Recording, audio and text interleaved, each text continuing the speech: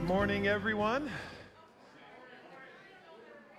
That was a little bit weak. I think even people online said it more than you. So here we go. Good morning, everyone. There we go. That's much better. Thank you. Thank you. Pastor John and I were just laughing a little bit here. We in the announcements when we make, welcome those who are visiting us, we say, go to the back to get your free gift. That's a very redundant statement. It's not like we're going to say, hey, we've got a gift for you, but it's going to cost you $5, right? No, it's the gift by implication is free. So we say that it's totally redundant. So sorry, that's just that weird sort of thing that gets in my brain and I can't get it out until I say it. Now I don't have to worry about thinking about it anymore today. It really is great to have each one of you here with us at Life Church. Before I go any further, I'd like to just draw your attention to a couple of things. Number one is the One Day to Feed the World, the offering for next week. And as Pastor John said, just prayerfully consider how you can participate.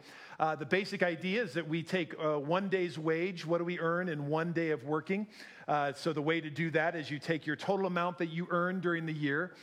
We typically work about 240 days, so take your total amount, divide it by 240, and you're going to get roughly what you make in a day. And so the challenge would be, my 1 day's wage, right, changes there every day. And that certainly is the goal that we look for. If you're able to do that, fantastic. If you're not able to do it, we know that every gift makes a difference. And Convoy of Hope is an incredible ministry. It's Christ-centered, and everything points back to the local church Convoy of Hope works with around the world. And so make sure you come next week ready to give for that. And we're looking forward as our own family being able to give. Secondly, Veterans Day always falls on November 11th, and when it falls on a Wednesday, it's kind of in this in-between world. And so today, just wanted to take a moment and to recognize and to thank those who are veterans who are also a part of Life Church Utah. If you are a veteran and have served in any one of the branches of our military, could I have you go ahead and stand to your feet really quickly? We just want to honor you and thank you. For those who have served, thank you. Thank you. Thank you up in the balcony. Thank you so much.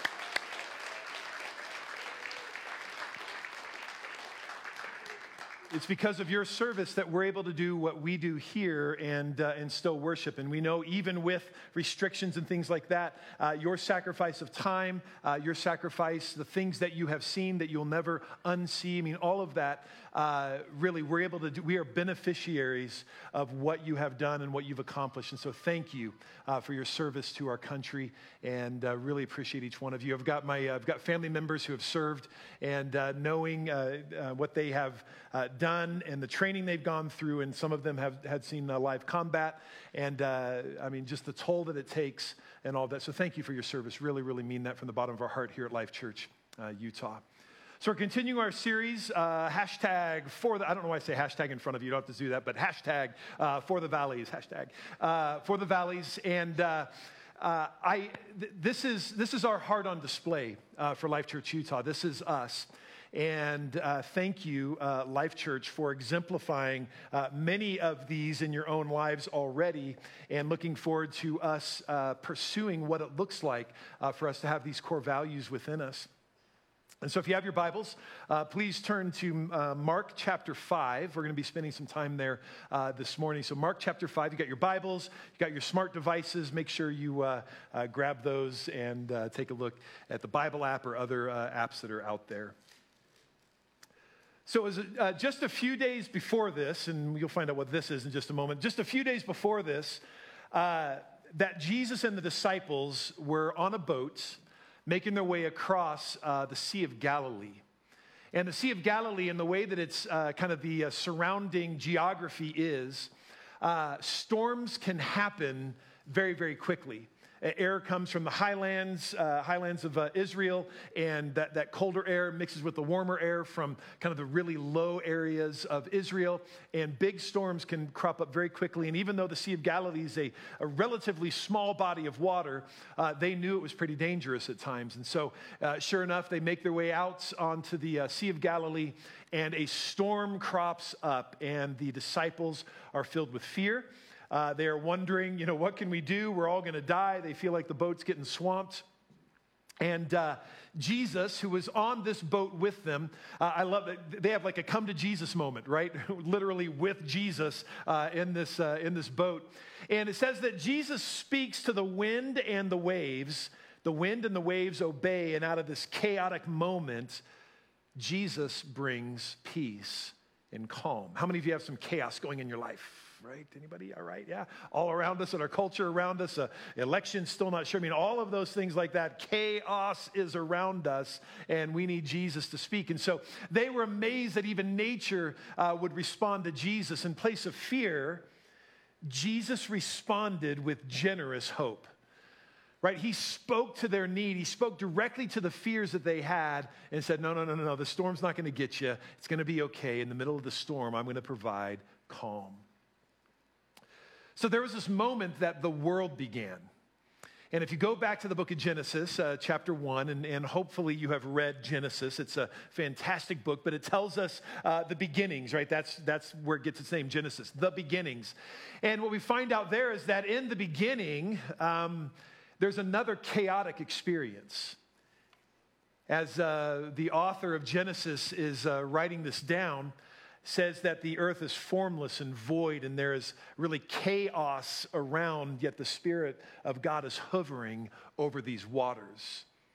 And it's in the midst of this chaos that God speaks, and out of the chaos, creation springs. And I love this about our God, is that his voice is powerful, it is strong, and no matter the chaos, if God could tame creation, right, and create this, I think that God's got your problems well figured out. So to this chaos, God speaks and creation responded.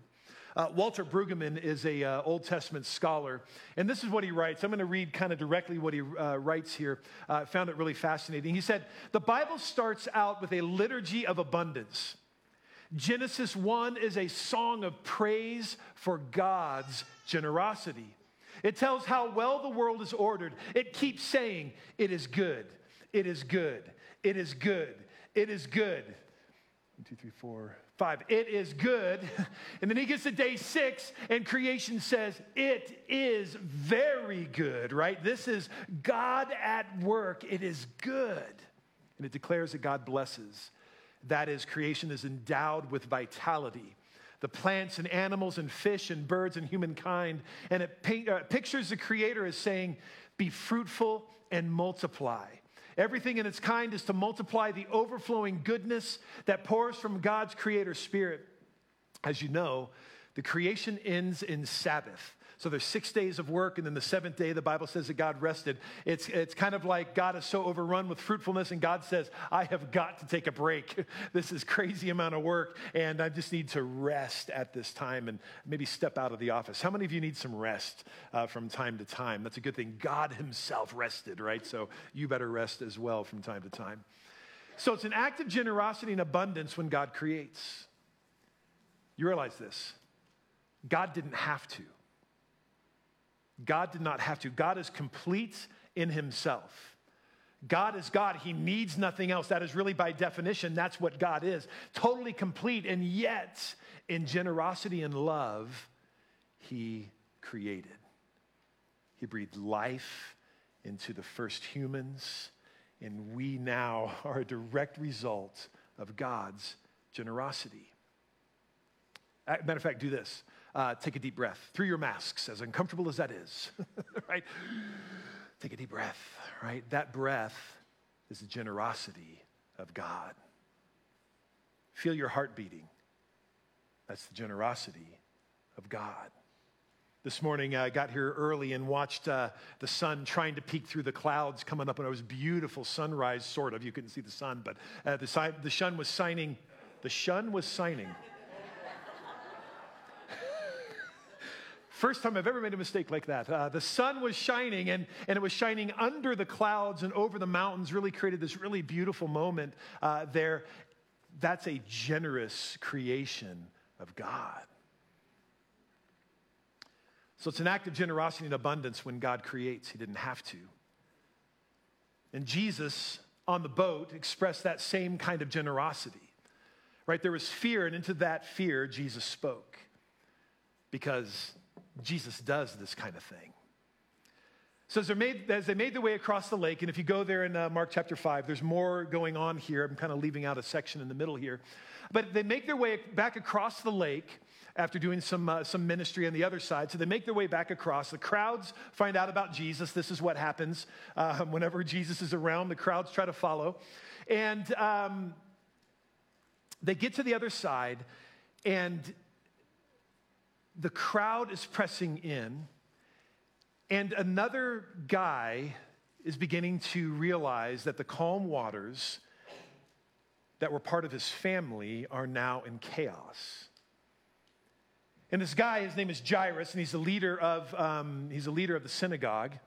And things were pretty calm in his household until something happened with his daughter. Happens to be a 12-year-old daughter.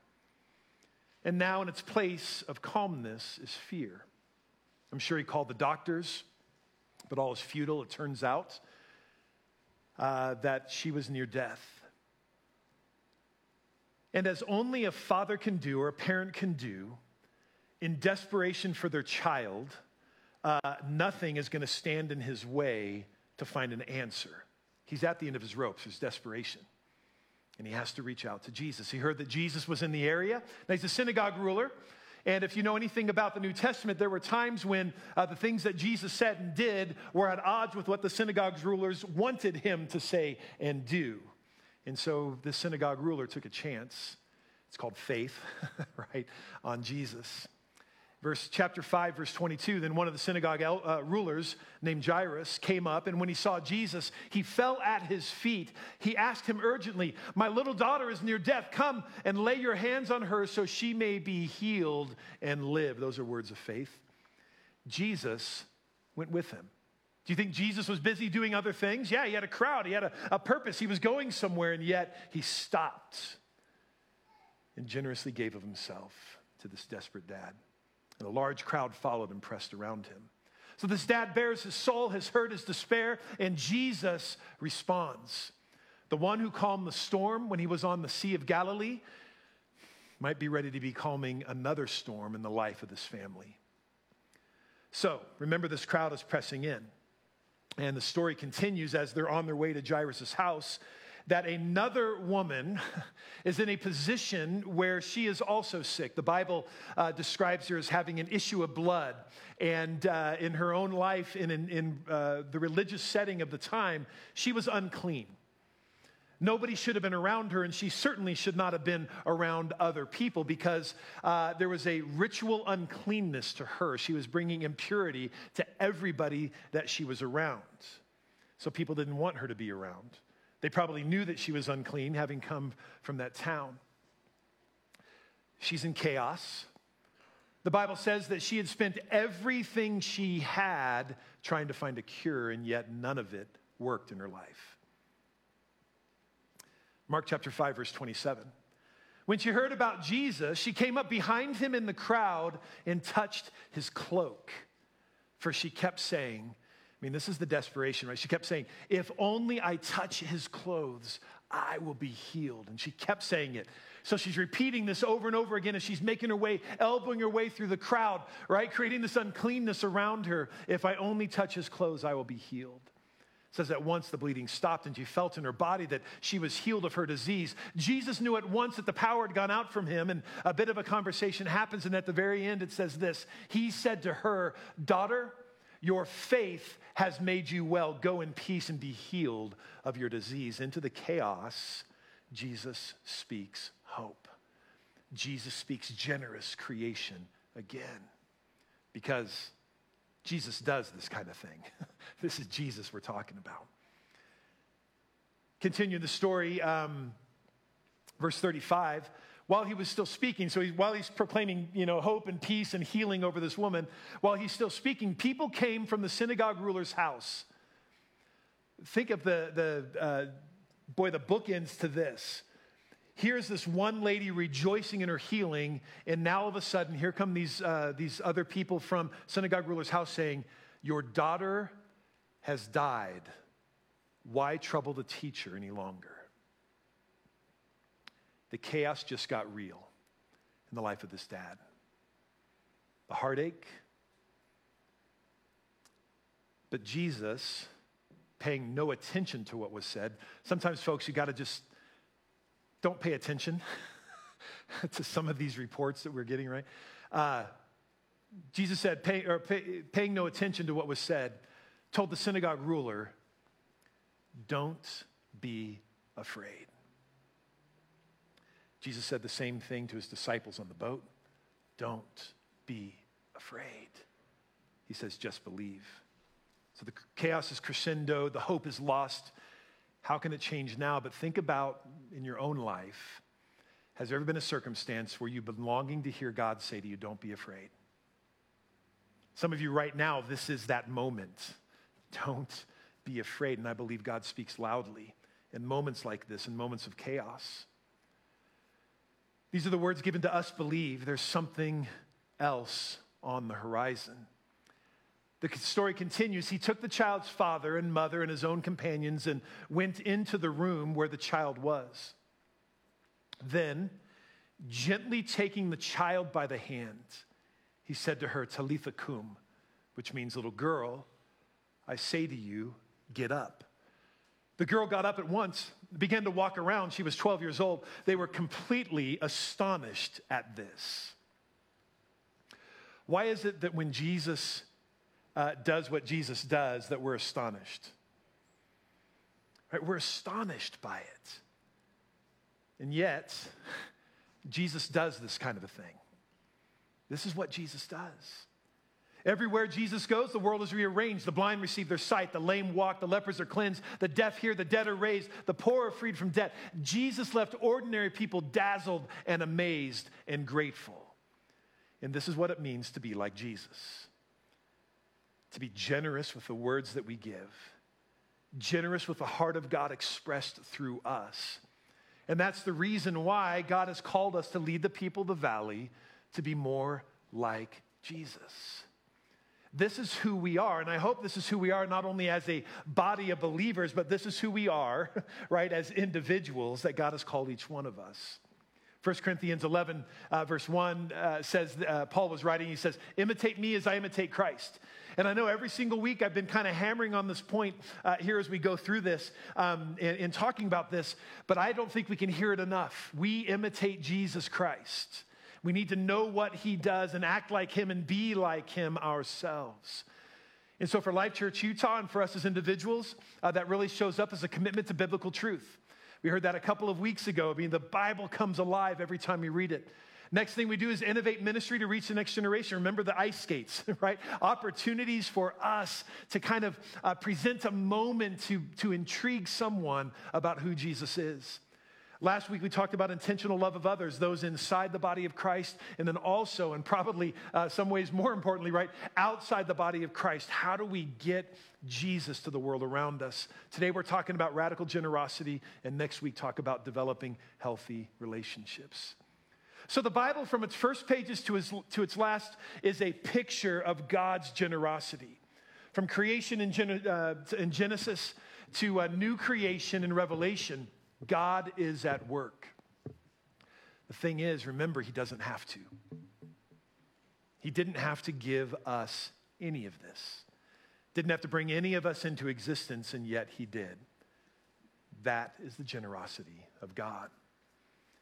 So generosity we know is more than finances, and while finances is certainly part of the picture, and we're going to talk about that in just a few moments, it involves all of us, generosity does. Every bit of our lives. Generosity is this heart of abundance that God is more than enough.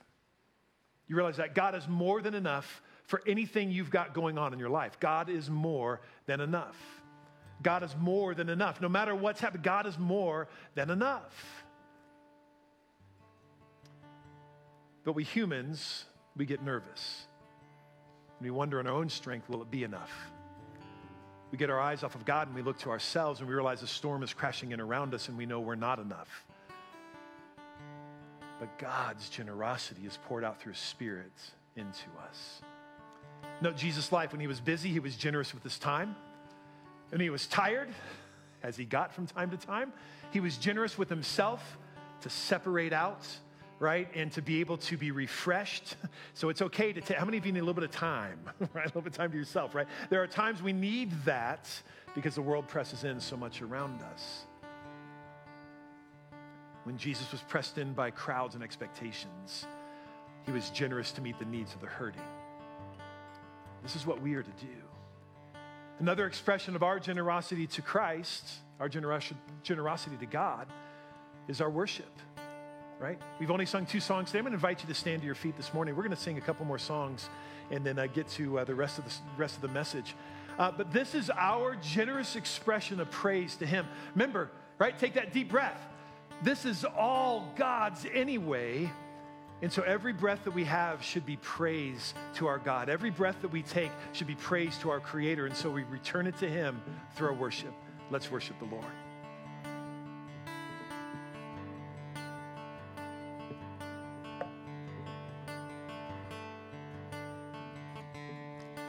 There's nothing worth more that will ever come close. Nothing can compare. You're our living hope. Your presence, Lord.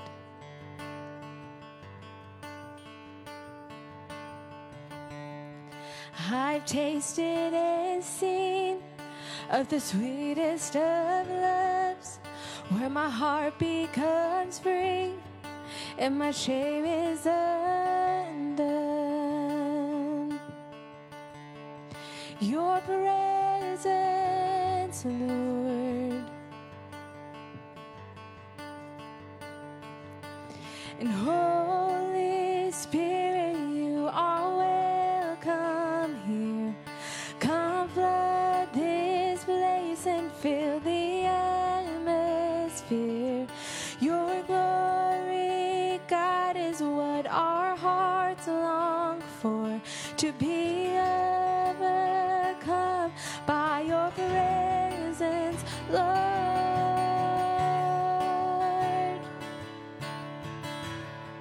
Your presence, Lord.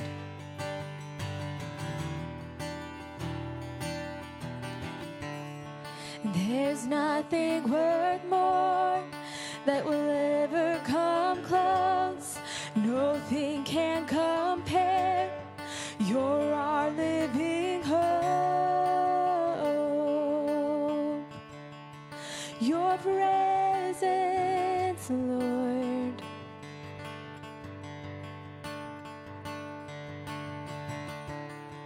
I've tasted and seen of the sweetest of loves, where my heart becomes free and my shame is undone. Your presence, Lord. Sing, Holy Spirit. And Holy Spirit, you are welcome here. Come flood this place and fill the atmosphere. Your glory, God, is what our hearts long for, to be overcome by your presence, Lord.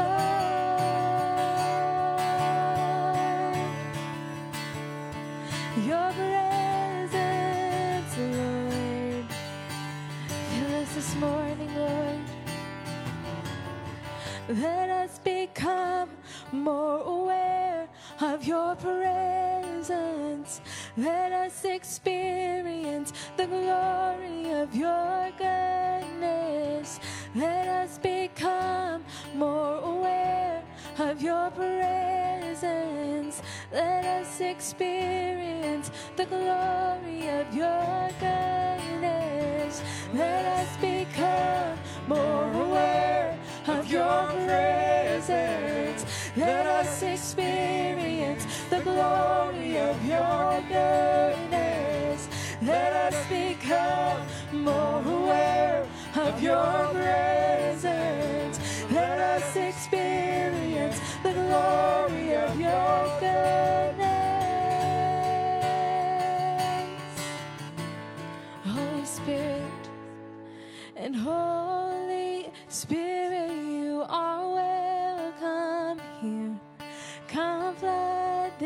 this place and fill the atmosphere.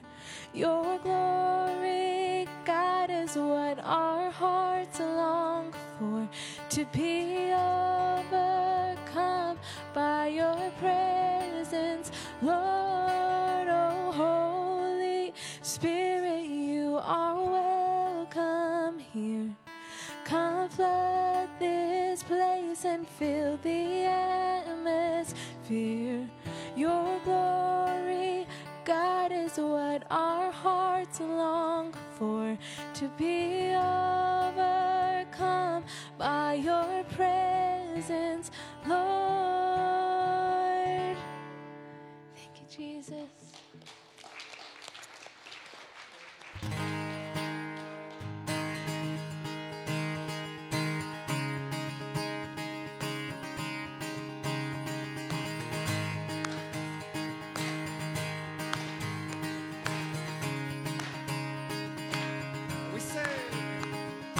Just one word, you calm the storm that surrounds me.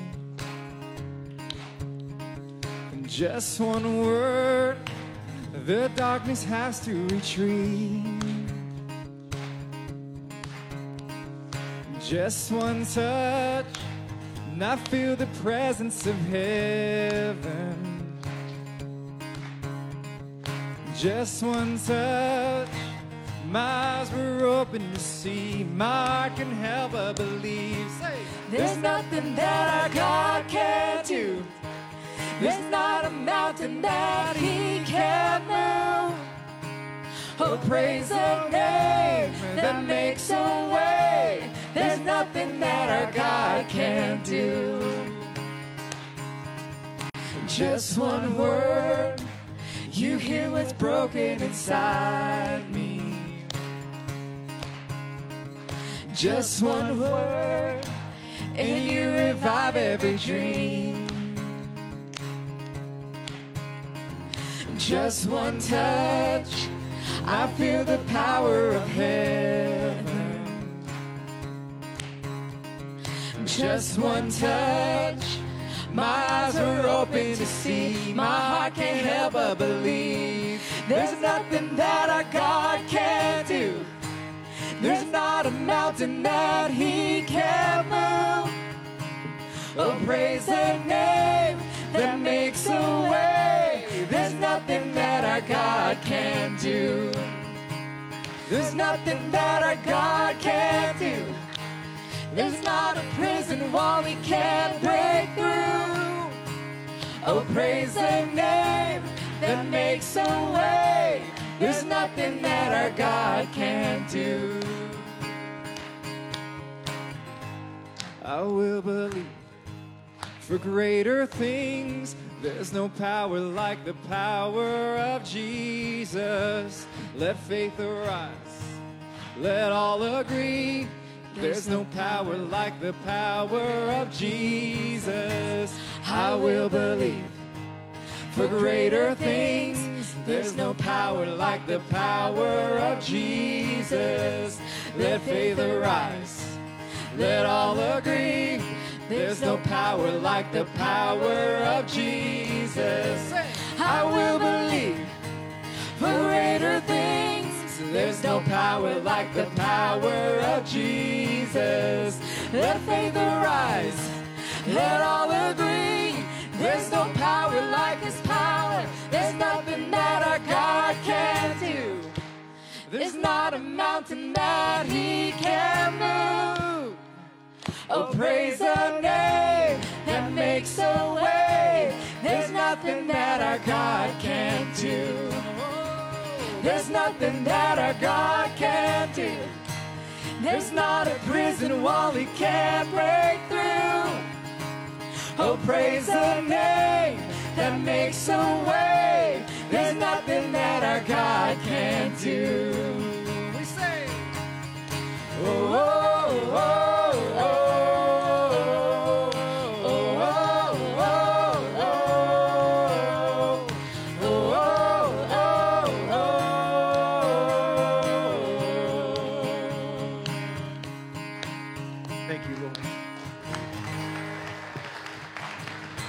Amen. Amen. There's nothing our God can't do. You can go ahead and be seated. So generosity is every bit of our life. We saw that pictured in Jesus, his time, the efforts that he made. I mean, he gave himself ultimately. But we know that generosity also involves our finances. And sometimes we talk about this, we have this tendency to want to hold on to our stuff. Right? I got that same tendency, right? I've earned it. I work hard, right? Whatever it is. And this is my money. But just like every breath we take, every move we make, I'll be watching. No. Every breath we take, every move we make, right? It's all God's anyway. Everything that we earn is all God's anyway. So I'm going to invite you to turn your attention to the screens here just a second. When we start talking about money, I'm so grateful for this testimony because it's hard to talk about generosity. It's hard to talk about it, but I believe that Tommy and Carrie Dean do a great job of kind of expressing the heart of God and kind of the nuance and some of the challenges associated with how do you wrestle with this in your own life. Turn your attention to the screens, please. From the age of 14 and a half is whenever I got my first job. It was, you pay your tithe first, and then after that, you are generous with what else you have. Since I've been a follower, I was making $4.25 an hour, and not only did I pay my tithe, but I also felt blessed enough that I had a missions payment each month. You don't have the finances to be a generous giver monetarily, you give in other ways. And so my parents, with our time, we were very generous with our time. There are these principles in the Bible that are there. It's not a secret that you when you give, whatever it is, you're going to get it back. I was taught, again, early on, you give to get to give again. It's a cycle. It's not meant to stop with you getting what it is back. But we can look back and see that as we've been faithful with giving our time, we actually spend more time together now than we have our entire marriage. Such a powerful principle that I really believe it exists outside of even a belief in God. There are plenty of philanthropists out there and people that understand this outside of a religious context too. And that sort of helps because it sort of says that there are things in the world and in the universe that work to lead you back to God if you'll let it. My perspective has shifted from being the receiving end to the giving end. My daughter is radically generous at the age of 7. Wants to give away everything that she owns to the neighbor kids. And trying to also be an encourager, I don't want to discourage them and constantly be like, no, because then I'm hampering what God is telling them to do. It's me learning that it's not my place to say whether or not they're going to like the gift that's being given. It's me trying to foster her and help her and encourage her to be generous with what she has. And sometimes that means that I have to take 5 minutes out of my day to walk around the block to give someone a gift that in my mind seems silly, but in her mind is like the most precious thing that she has to give. You can be generous at all times. But if it's not God's will for us to be generous at that moment, then we're stealing a blessing from someone else. And so for me, it's always well, is this something that God is telling me to do? Or is this something that I personally feel like I want to do? But on the balance of things, you can take that and really twist it and use it as an excuse to never give either. And so you can only do that if you're really tuned in and you really understand. And like what Pastor Alfred says, he says, I have one sandwich. The only question is, who do I give it to? It's not, I don't have 2 sandwiches, so I don't have to worry about giving 2 sandwiches. I only have one sandwich. That's what God has given me. I mean, I guess the overall lesson, whether you're thinking about time, talent, or money, is God's going to try to stretch you in the area that you're the weakest at. I mean, I think that's just his general way of operating to begin with. And when he starts to do that, the tendency is to shrink back and to really protect it even more, when the reality is to say, no, I'm just going to push into it. Giving has taught me humility, in the fact that, growing up, I never had much. We gave time more than we gave money. And so now that we're here, where we are today, and we are radically generous, it's very hard. I struggle with the humility part of it, and I try not to forget where I came from, to continue the radical blessing, is that I've been on that end, and I know how it feels, and I know, paying for kids to go to camp, I was that person. And so it's important to me to remember that lives can be changed. And so just trying to maintain and not ever let my left hand know what my right hand is doing. And so I want people to be able to experience the love of God and be able to say, God did this for me, and it wasn't like, oh, Tommy and Carrie did this for me. Because ultimately, I can't be people's saviors. Only God can do that. And if I can be that vessel for someone, then I want to do that. We're not here to save everybody on the earth. We're here to give our 1 cent each, and that's all we can do. Good stuff.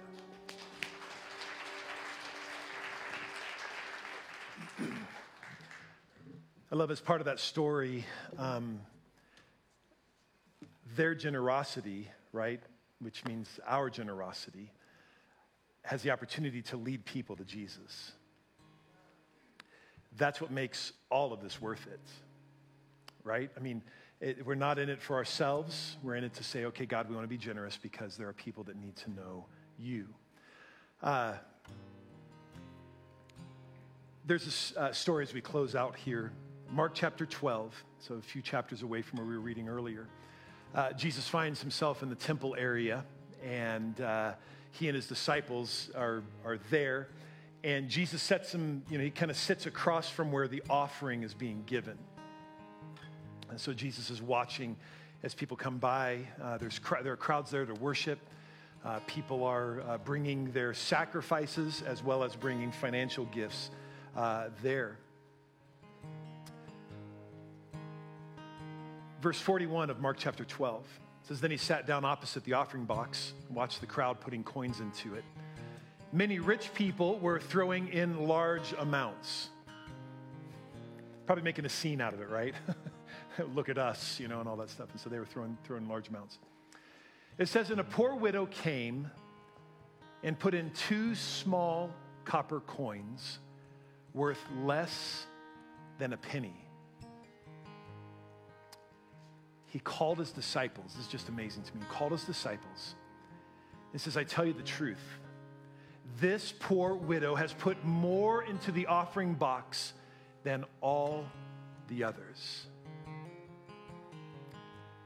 On the outside, she didn't, right? On the outside, she gave less than a penny. But God saw generosity on display and had caught the attention of Jesus Christ, who saw that, knew her circumstances, maybe somehow supernaturally knew everything about right in that moment. And he said, gave everything.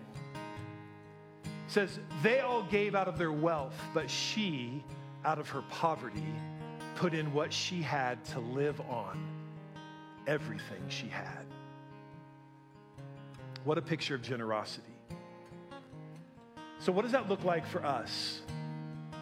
How do we give all that we have? Well, Pastor, that's a bit radical. Yep. And I'm pointing the finger back to myself, okay? I don't have all this figured out yet either, okay? But this is that picture, right? This captured the heart of God, was a woman who gave everything that she had. because she knew that God was her source. She knew that God was her sustenance, and there she was in worship, giving all that she had. I love that Jesus noticed. He was drawn to her gift because it's a picture of his own gift of life, the generous giving of everything. And I think he saw in her a kindred heart. So does God see in us a kindred heart of generosity? Life Church, we have to be a generous church. We have to be radically generous because we never know when the generosity of this church is going to lead people to Jesus Christ. We've got that feeding of 1,000 meals coming up. That's generous, that's wonderful, but what more can we do? What are other ways that we can be generous? But I'm here to tell you that it starts with each one of you, right? That's where the generosity starts. You are the body of Christ. This church would not be here without you as the body of Christ. So every gift counts. You might feel like, Pastor, I can't give X amount of dollars. It doesn't matter. It's the sacrifice, right? That equal sacrifice that we give, and we say, okay, God, this is my generous gift to you. Because when we give generously to God, the world is impacted because the world loses its impact on us. Let me say that again. When we give generously to God, the world is impacted because the world loses its impact on us. Look at your checkbook. What's the world impact upon your finances? You want it to lose impact? Let's give generously to what God is doing. I don't use a checkbook anymore. I cannot remember the last time I wrote a check. We say checkbook, right? Look at your online register that you can download your transactions in real time, okay? You can look at them, right? And you can see where are your finances going? Where is your generosity going? Mine reflects Starbucks, unfortunately, at times. Right? Sometimes eating out too often. Stuff like that, inconsequential things. What if we revisited our budgets? What if we revisited and purposefully said, God, we're going to be generous in our finances towards you? C.S. Lewis said this when he was having a discussion with someone about tithe. He said, I don't believe one can settle on how much we ought to give. I am afraid the only safe rule is to give more than we can spare. Sometimes we think we're generous when we give spare change, and that might be generous in certain circumstances. But I love what C.S. Lewis said there. I believe I'm afraid the only safe rule is to give more than we can spare. That's generosity. And I want us to be a generous church. You see, Jesus gave, creating hope in the chaos. He's the one who speaks and the storms are calmed. He's the one who speaks and healings happen. He's the one who is just touched and lives are transformed. Jesus does this kind of thing. And it should be said of us, or can it be said of us, that we do this kind of thing, right? That we are generous with our lives. I'm going to invite you to stand to your feet. And so this should be our lives as well. That of radical, joyful, abundant generosity.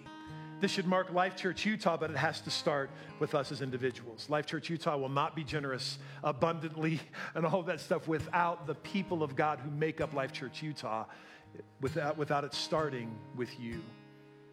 So, Father God, I thank you for this morning. God, I'm grateful for this congregation. And Father, I know, Lord, at least in my own heart, God, that there's a desire, Lord, a hunger within me to be more generous. But God, help me to remember that, God, when I leave from here today.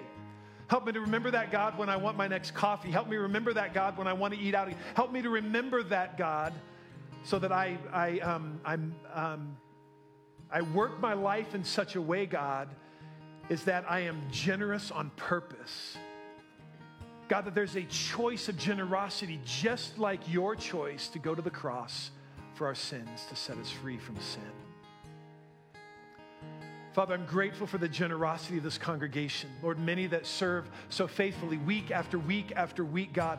So many that give generously, Lord, and give abundantly, Lord. Not necessarily the size of the gift, but Lord, there's a heart behind it like the heart of this widow who gave everything, God. There was an abundance and a generosity in her heart because she knew everything came from you anyway. Father, thank you for our breath. Thank you for our life. Thank you, God, for answering our prayers. Thank you, God, for being with us. Thank you, God, for transforming our lives. Thank you for filling us with your Spirit. Lord, all of these are your generosity poured out on us. So, Lord, help us to be generous to the world around us and generous to one another within the body of Christ. Lord, I pray you would guide us. Lord, I ask you to give us boldness to walk with you every step that we take when we leave from this building. And Lord, help us to represent you well in this world around us. God, we love you and we praise you. In Jesus' wonderful name we pray. Amen. Amen. God bless you guys. Thank you so much for being here today. Don't forget, next week we'll be finishing up our series. And if you want to sign up to help out with the distribution of those 1,000 meals, please make your way out into the lobby. We'd love to have you sign up. God bless you. Thank you so much.